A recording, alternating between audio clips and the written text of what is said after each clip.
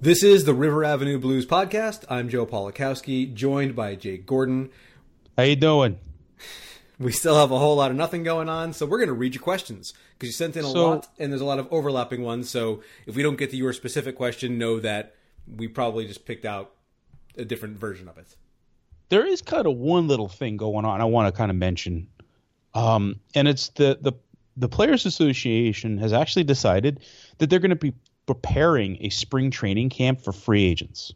I love to hear that. I thought that was, just given the uncertainty that everybody's facing right now, giving them a chance to go and do the thing they're used to doing is at least keeping that continuity where, you see there's always stories of guys who don't sign deals until, late February, early March, who are just kind of, you don't know what they're doing in the time they should be in camp. So I really liked hearing that. Yeah, it looks like Bo Porter is going to be leading all the workouts. They're not going to let people have personal trainers. The union is actually going to be taking care of everything. So they're going to handle travel. They're going to handle housing. They're going to handle per diems and insurance. So this is all standard stuff that comes along with what an organization does for you as an individual when you go to spring training. And they say that camp will open next Wednesday to kind of fit with when pitchers and catchers for most teams are reporting, and it's going to run at least until March 4th. So the idea is that they're going to give their players in the Players Association that have not signed the ability to at least work out and get into routine so that they don't start 2 weeks behind the rest of the people who are in spring training. So it's kind of a big deal. I don't remember something quite like this ever happening before. Do you? Not at all. It's going to be the interesting fallout of this is when are specifics of offers going to get leaked and who's going to leak them? Yeah.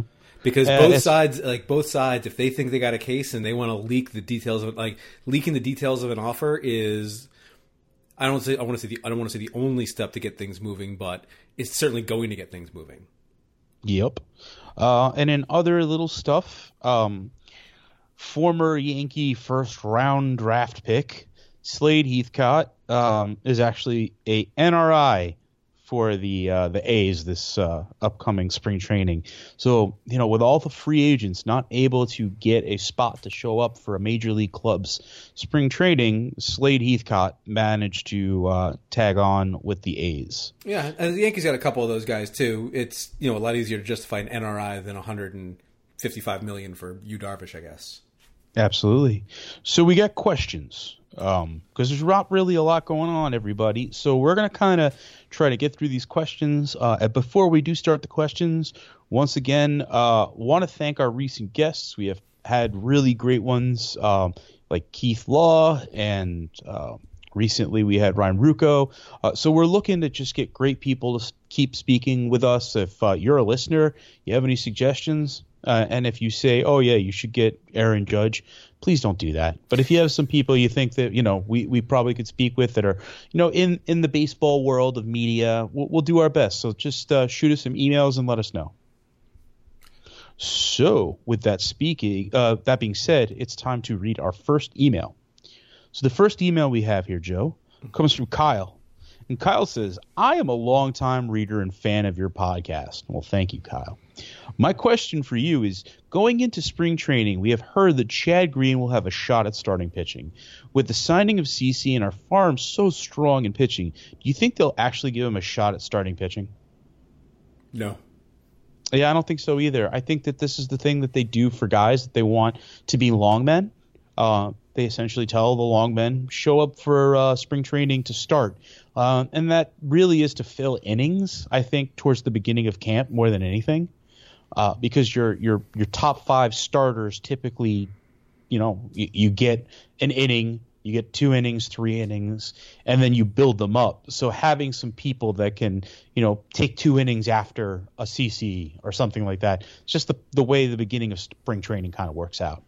It does, and the whole idea is that you can never have enough starting pitching, and if a guy is going to show himself as a starter, you might as well run with that. And, I think the move, what Chad Green showed last year out of the bullpen, not only what he showed out of the bullpen, but what he showed in the postseason when they had him go a little too long a couple times. It shows you that he's got stuff. He's obviously one of the hardest and most deceptively hard throwers in the league. So it works for the short stint, but he clearly gasses out. So I don't mind the whole idea, the whole Adam Warren role, we can call it, I guess. But I would be shocked if he started a single game this year. If Adam Warren doesn't make it to the 40-man because remember that Adam Warren is no longer within the Joe Girardi club, so it is what it is. And if Adam Warren doesn't make the 40-man coming out of spring, which I actually believe is a real possibility, I think that Chad Green has a better potential of taking a long man position than Adam Warren does going into 2018. I just don't know if a lot of those circle of trust things that we came to know are going to really translate. So it really wouldn't shock me if Adam Warren doesn't make the club this year. And it almost feels like, I feel like from an objective standpoint, when you're looking at it from the outside, the circle of trust never made sense. It never made sense when Torrey did it, and he would let guys sit out there for 2 weeks and not get a pitch in, and he'd throw Ron Vallone every other day. Mm-hmm. And it didn't make sense when Girardi, it seemed like he didn't do it at first, then he started doing it. It never made sense from the outside perspective, and I feel like there's probably a lot of that going on in the front office saying, this doesn't work for us, this doesn't work for us. And they brought it up with Boone in the interview. They brought up, probably everything under the sun. So I imagine it might not be a thing. Now, of course, every manager is going to be different, and we might see Boone fall into the same tendencies. But looking from an analytical standpoint, the circle of trust thing just never makes sense. I just don't see it. Yeah, I just don't see it. All right, so next question we have is from Gino. And Gino wants to know, what kind of year would Miguel Andujar need to have for the Yankees not to sign Machado if they want him? Would an average plus year of make them rethink their third base situation? Teams always love the cheap route. Do you think the Yankees go after Harper if they're happy with Andujar's prospective future, or they just keep the money? Tough. That's a tough question. I mean, you're asking, for them to predict the future, which is a lot of what, baseball prospects are about. You're taking some basic ideas of what you have on a player and making a prediction on what their future is based on statistical information. But it's really hard to think about whether or not you're going to want to spend money on a guy next year. I don't believe in really working that way. I believe that you only work with what's in front of you, and you don't work with what's way far out in the past, or I should say in the future. I think that you work exactly what's in front of you right now, and make use of those resources as you have them, because you don't ever want to get into a situation where you just make assumptions like a lot of people did with Cliff Lee, where you just said, that guy will just slide right in, and you don't have to worry about the rotation. So don't just think, they're going to wait out Machado, because Machado could have other plans. He could. I think the only way you would ever take it into consideration is when you're looking at a situation like Mike Moustakas this winter, where he, again, Andujar is totally unproven. He could flop for all we know, and the Yankees could benefit from having a veteran slide in at third base. And right now, I mean, you don't want to block Andujar, but at the same time, he's not going to stop you from signing a proven player. But if you also have in the back of your mind that, if we do sign Moustakas, then we have zero shot at signing Machado, it might change your thinking on that a little bit at least, to where, all right, now we're just going to forget about Moustakas. He's a risk and he's a cost anyway. Stick with the young guy, and then you leave open. Then you give yourself more options. Signing a guy like Moustakas gives you way fewer options than if you went into the season with Andujar as your third baseman. And if he works out, great. You have even more flexibility going into the winter. And if he doesn't work out, then you go gung ho for Machado. To the part about Bryce Harper, it's really hard to see the fit, just because you're not going to put him out in center field. That he just doesn't fit in center field. He might have the athleticism to play there. I don't think any team wants to put that kind of wear and tear on his body. He's been a little banged up in his young career. So, he could make sense maybe if you have, Judge, Harper, and Stanton rotating among the two corner outfield spots in DH. But then again, you're totally limiting your flexibility both in who can play those positions and your payroll. So I don't think, unless they're like gung ho on this idea of having the Harper, Judge, Stanton triumvirate rotating in those three spots. Unless they're sold on that right now, I don't see them pivoting to Harper if they don't want to sign Machado because of Andujar.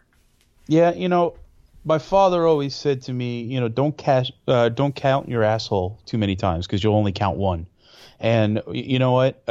It's kind of true. Where how many times can you count the same things over and over again?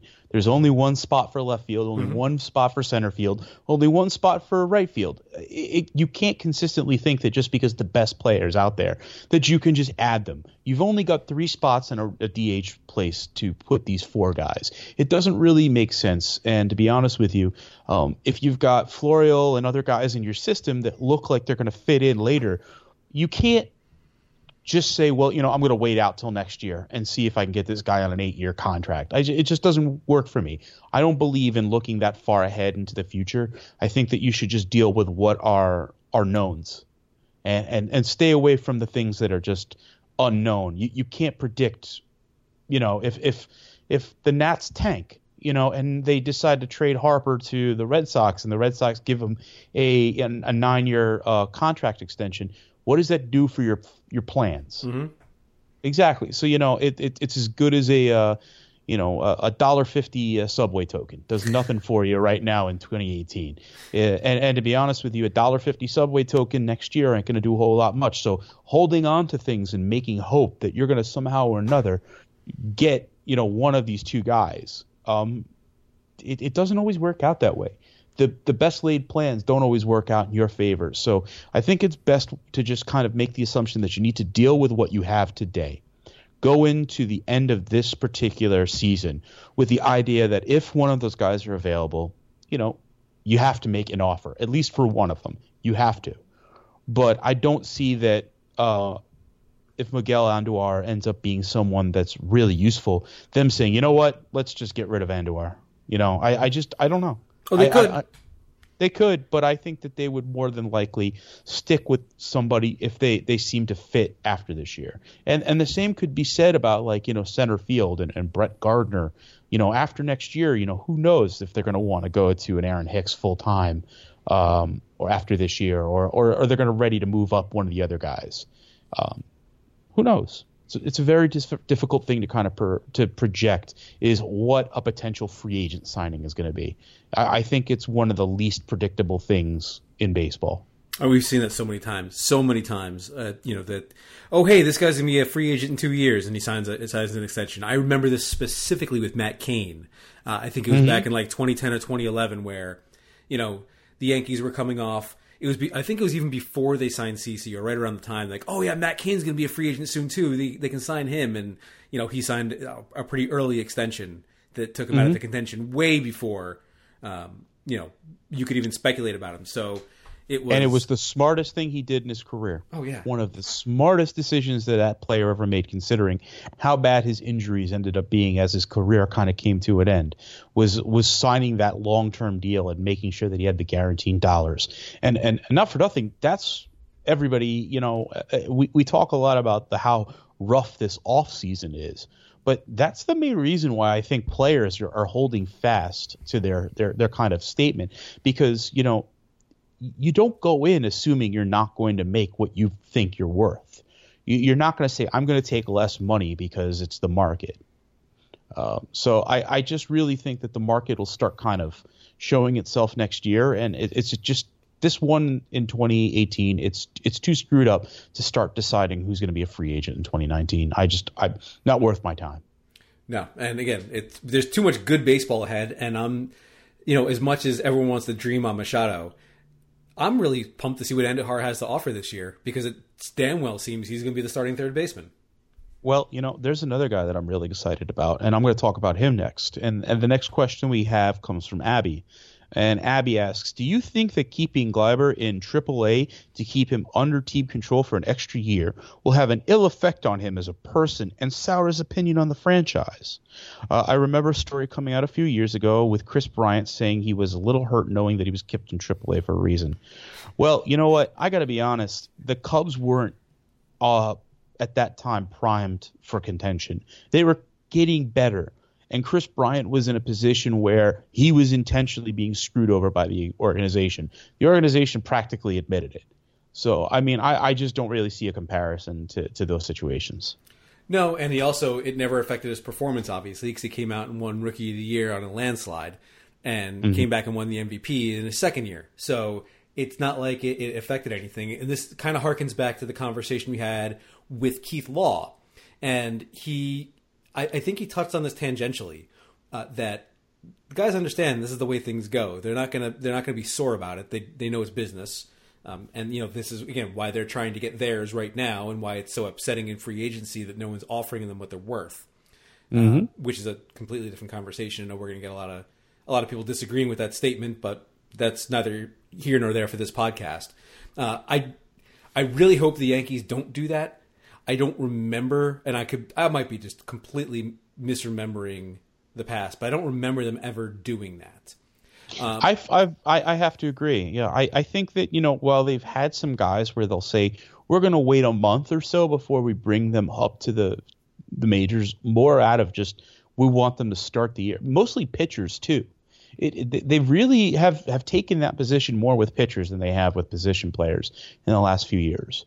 And even then, I haven't seen the manipulation of Super 2 and that extra year at all. No, they didn't do it with Jordan Montgomery last year, and they had every opportunity to.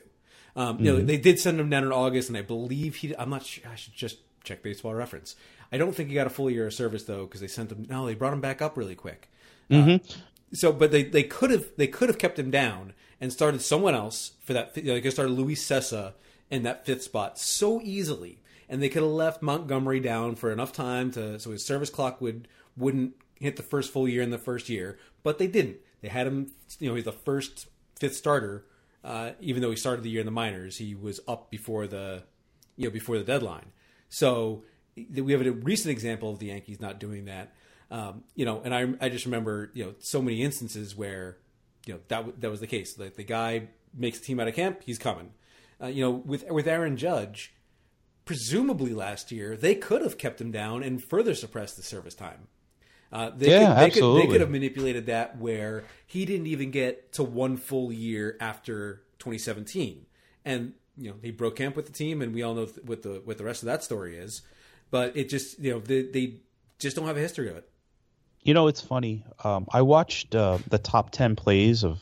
Hold on one second. I'm going to sneeze. Okay, I sneezed. So I went onto the Thursday Night Open thread, and I was looking at the Aaron Judge. I had to sneeze again. Sorry, folks. It's that time of year. And I looked at the top 10 plays of his rookie year, the video that Mike put for this post, and it's just so incredible to watch what he did in 1 year. And I think that if they would have left him down to start the season, it probably would have really hurt the team. And I'm really glad that they took the place where holding a player back because of service time is just not really a thing they do. And at least it didn't seem to me. Yeah, and I've never seen it, and because right now they don't have a proven second baseman or third baseman, it really stands to reason that they are gonna let Gleyber and Andujar have their shots, which is the best thing we could hear, because that's just going to make the team. The long-term outlook of this team is just so phenomenal right now, and to have those two guys in those positions, it's just most exciting it's ever been when I've been a Yankee fan, except maybe 96. If they were going to go into 2018 knowing that they were going to be a 100-loss club or something near it, then yeah, manipulating a guy's service time makes a lot of sense. But if you're going in the team with the expectation that, you are a game away from the World Series, I think gaming some guys' service time is not within your best interest. Your best interests are to win. Mm-hmm. So speaking of winning, let's talk about our next question. And it comes from Gabe. And Gabe wants to know, after what we've seen teams like the Marlins, Pirates, and Padres do recently, what are your thoughts on MLB setting a floor for wins? Say 70. And every team that wins fewer than that is punished. Perhaps for you have to win X number of games to be eligible for the first pick or revenue sharing funds. I don't know if I would say that it should be really by wins. I really believe that the draft position should be by wins, but I don't necessarily think that you should win X amount of games in order to be able to make payroll, or I should say add to your payroll or whatever, revenue sharing. What I think that it should be is there should be I believe in a salary floor. I believe that if you have a salary floor that's lower than X, then you should be penalized by having maybe a lower round draft taken away from you. I believe that if you're under a certain threshold, that you should be penalized, because what you're doing essentially is not paying players, and you're taking away from the ability from your team to compete most of the time by doing that. I love the salary floor idea because it's the exact reasons you said. I do, however, and maybe you make a good point, and I'll take it into consideration when I'm thinking about all this, that wins might not be the best way to do it, but I am so against the idea that you're rewarding teams that are terrible with the best picks of the draft.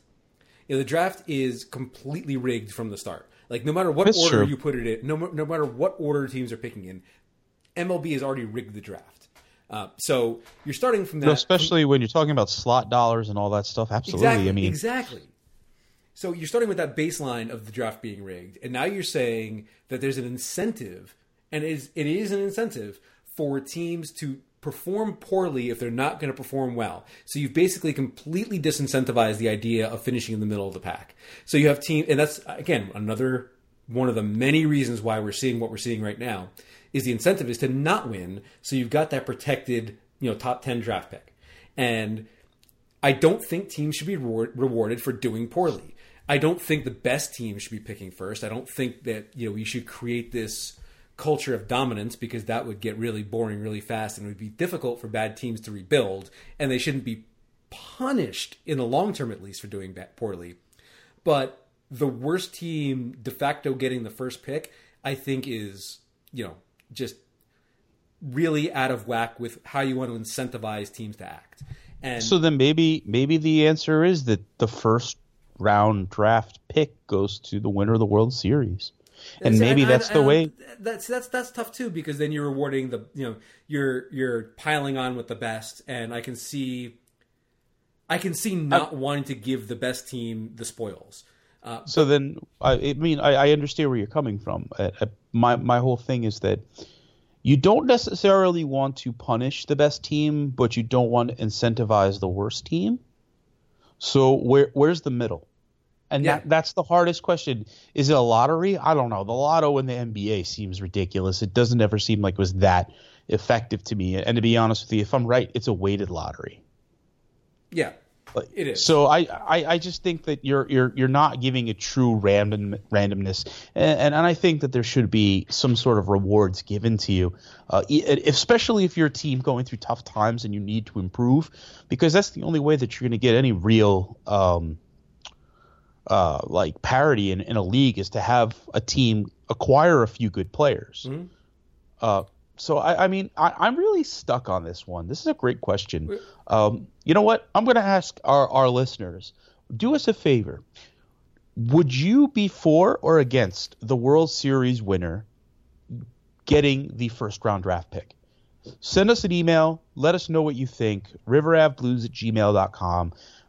And give us what your thoughts are. And we'll do kind of an unscientific poll. And maybe after after this comes out, maybe I'll do a Twitter poll asking people. So if you're listening by now, I might have already put out the poll. Go ahead, go to RAB on Twitter and take a look. It's River Ave Blues at Twitter.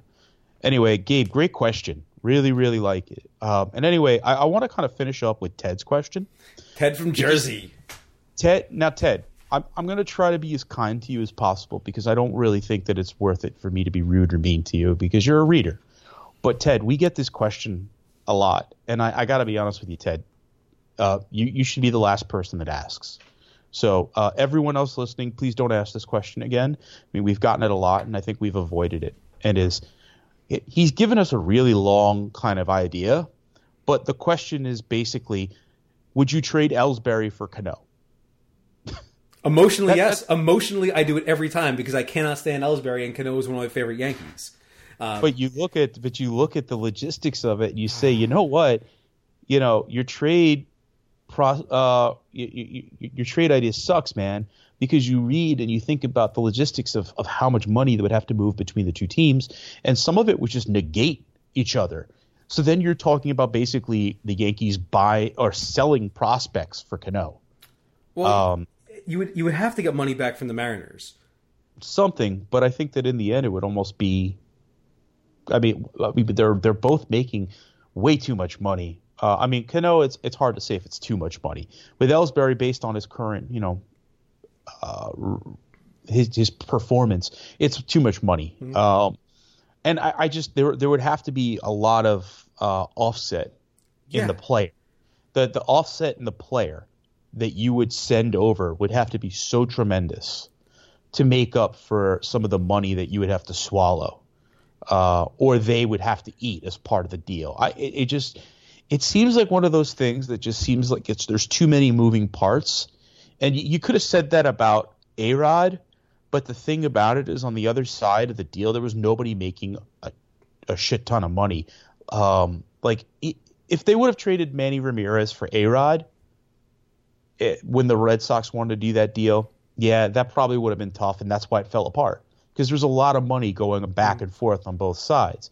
When it came to the Yankees and the Red Sox, or I should say the Yankees and the Rangers, the money was mostly just going one way. Mm-hmm. It was, we understand we need to cover part of this ridiculous salary we paid him. And remember, they did that deal because Tom Hicks was broke. Tom Hicks was underwater on that team. That's why he sold it so soon thereafter. I think he started trying to sell like the next year, and he finally sold it in 07, 08, somewhere in that time frame. So, that deal was made for a very specific reason. The Mariners don't appear to be in that same situation. But Nintendo seems to have tons of cash. Yeah, Nintendo's owned that team forever. They have tons of money. They have lots and lots of things to do to promote that team. They've been living off the one good pitcher they've had for 9-10 years now with Felix. So just having 2 or 3 good hitters to go along with the 1 or 2 good pitchers they have is really the only game in town for them. Yeah. It would make less sense than the Marlins trading Stanton. Like, you understood completely why they traded Stanton from a financial standpoint. It didn't work for the Marlins, and they couldn't afford it. With the Mariners, there's nothing financially stopping them from paying Robinson Cano. No, there's not. And you take that into consideration, and even if you thought Brian Cashman might make this move, and let's be very clear about this is not a Brian Cashman move. No, he let him walk. Yeah. There was a reason he let him walk. Yeah, so even if Cashman were inclined to do this, just think about it from the Seattle perspective. You're getting back a player who is 75% of Cano's production you're going to get out of Ellsbury? And that's 75% a big difference. And you're paying for it. And you're paying for it. You're literally paying to not have the bad player so you can have the good player. And for them, it just doesn't make any sense. I mean, I'm asking for Torres back in that deal. If I'm the Mariners. You want to swap Ellsbury for Cano, that's great. And we'll offset, and the Mariners will save a few bucks because Cano has 3 more years on his deal, and I guess averages $2.5-3 million more a year on his contract. Mm-hmm. So, the Mariners will save a couple bucks, but they'll become a demonstrably worse team. And the idea for them is to win. They're clearly in it to win it. I mean, they didn't hire Jerry Dipoto, the guy who's made 50 trades in 2 years. Mm-hmm. And I don't think I'm exaggerating by that much. You don't hire a guy like that if you're trying to do a full rebuild, or you're trying to cut salary. You're bringing him on to win, to put together a winning team, and they've clearly tried to do that. In all fairness to Ted, I see the Mariners more likely to sign J.D. Martinez than they are to trade away Robinson Cano. So think about it that. So see it from that perspective, Ted. Sorry to kind of gang up on you, but to be honest with you, I really think the Yankee fans and our own Ben is a little guilty of this, just still hanging on to Cano, which I can understand. He was an awesome player, but you're not getting him back. It's not going to happen. If it is, it's going to be like a Soriano situation. You get him in the last year and you say goodbye. I just don't see how it happens. No, again, exactly. It's going to be like he's at the end of the deal, the Mariners are terrible, or the Mariners want to shed his contract for whatever reason. But even then, the Yankees, they're past that stage. And they could be a very good team at that point. Don't need Robinson Cano at 40 years old. Yep. I hope they don't. I really hope they don't. Exactly. So anyway, I think that's about it for us this week because we've railed on Ted's question for a bit. So I want to go ahead and, like I said, just thank everybody for listening. We've had a really great experience doing this podcast recently, and we think we're going to do a ton more. There's a lot more awesome stuff coming from RAB in the next year. Next week starts spring training. We'll be sure to give you some daily, or I should say some weekly reports on the stuff that we hear. Mike is going to have tons and tons of great stuff. I think he may be going down there once games start. At least he told us at dinner recently, so we'll see. He'll be on with us for sure. Yeah, absolutely. So everybody, once again, thanks again for listening to the River Avenue Blues podcast. If you'd like to get in touch with us, there's a couple of ways. The first way is go to riveravblues.com, obviously. The second way is go to our Facebook account. You can go to facebook.com/riveravblues or twitter.com/riveravblues. If you'd like to leave us a voicemail, you can do that. Let me get the number. I never have it on hand. I got it. Oh, you got it this time too. Good. I just got it. The phone number, if you'd like to leave us a voicemail, is 716-393-5330. And really hope you leave us some decent messages because we really love get your questions. And, of course, also want to say feel free to email us, riveravblues@gmail.com. And as we leave, I just want to say see you soon, Kevin. It was good talking to you. And everyone else, we'll see you soon, too. So this is Jay. And Joe. We'll talk to you all soon. Have a great one and enjoy baseball starting next week. Baseball.